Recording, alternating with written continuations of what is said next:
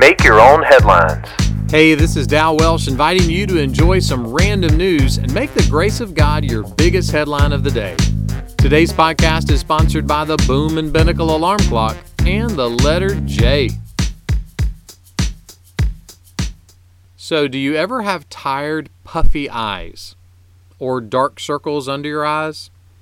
I'm not a face or an eye guy, so I don't even know what that means. But if you have dark or puffy eyes, I've got just the thing for you. Snail slime. That's right. Saw an ad recently for some soothing under-eye mask treatments. They're made out of snail slime and 24-karat gold. There's actual gold in these little patches.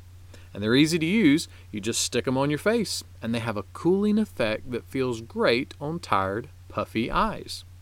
It also says they will improve your elasticity, which would be great because I used to be extremely springy and elastic. But can you afford eye treatments with 24-karat gold and snail slime? Well, don't despair. It's less than $20 a jar. Speaking of snails, statistics show that Americans eat less snails than the French. It seems we are more addicted to fast food. King Solomon was giving advice to his kids and said this, "How much better it is to get wisdom than gold." Someone put it this way, imagine giving a child a choice between a penny and a dime, and the child chooses the penny because it's bigger. It might be bigger, but it has less value. Gold is fantastic, but wisdom has more value. Why?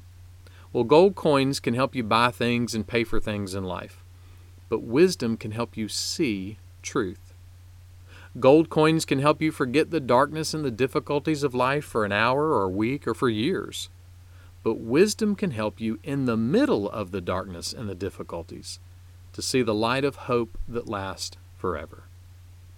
Solomon was one of the wealthiest men who ever lived. He had a ton of gold. But he discovered that the wisdom and truth of God is the best treasure, even better than snail slime. Make that one of your headlines today. Make Your Own Headlines is a little smidge of encouragement from Holland Avenue Baptist Church. For more ways to listen to this podcast, for weekly sermons, and for more positive resources, check out hollandavenue.com.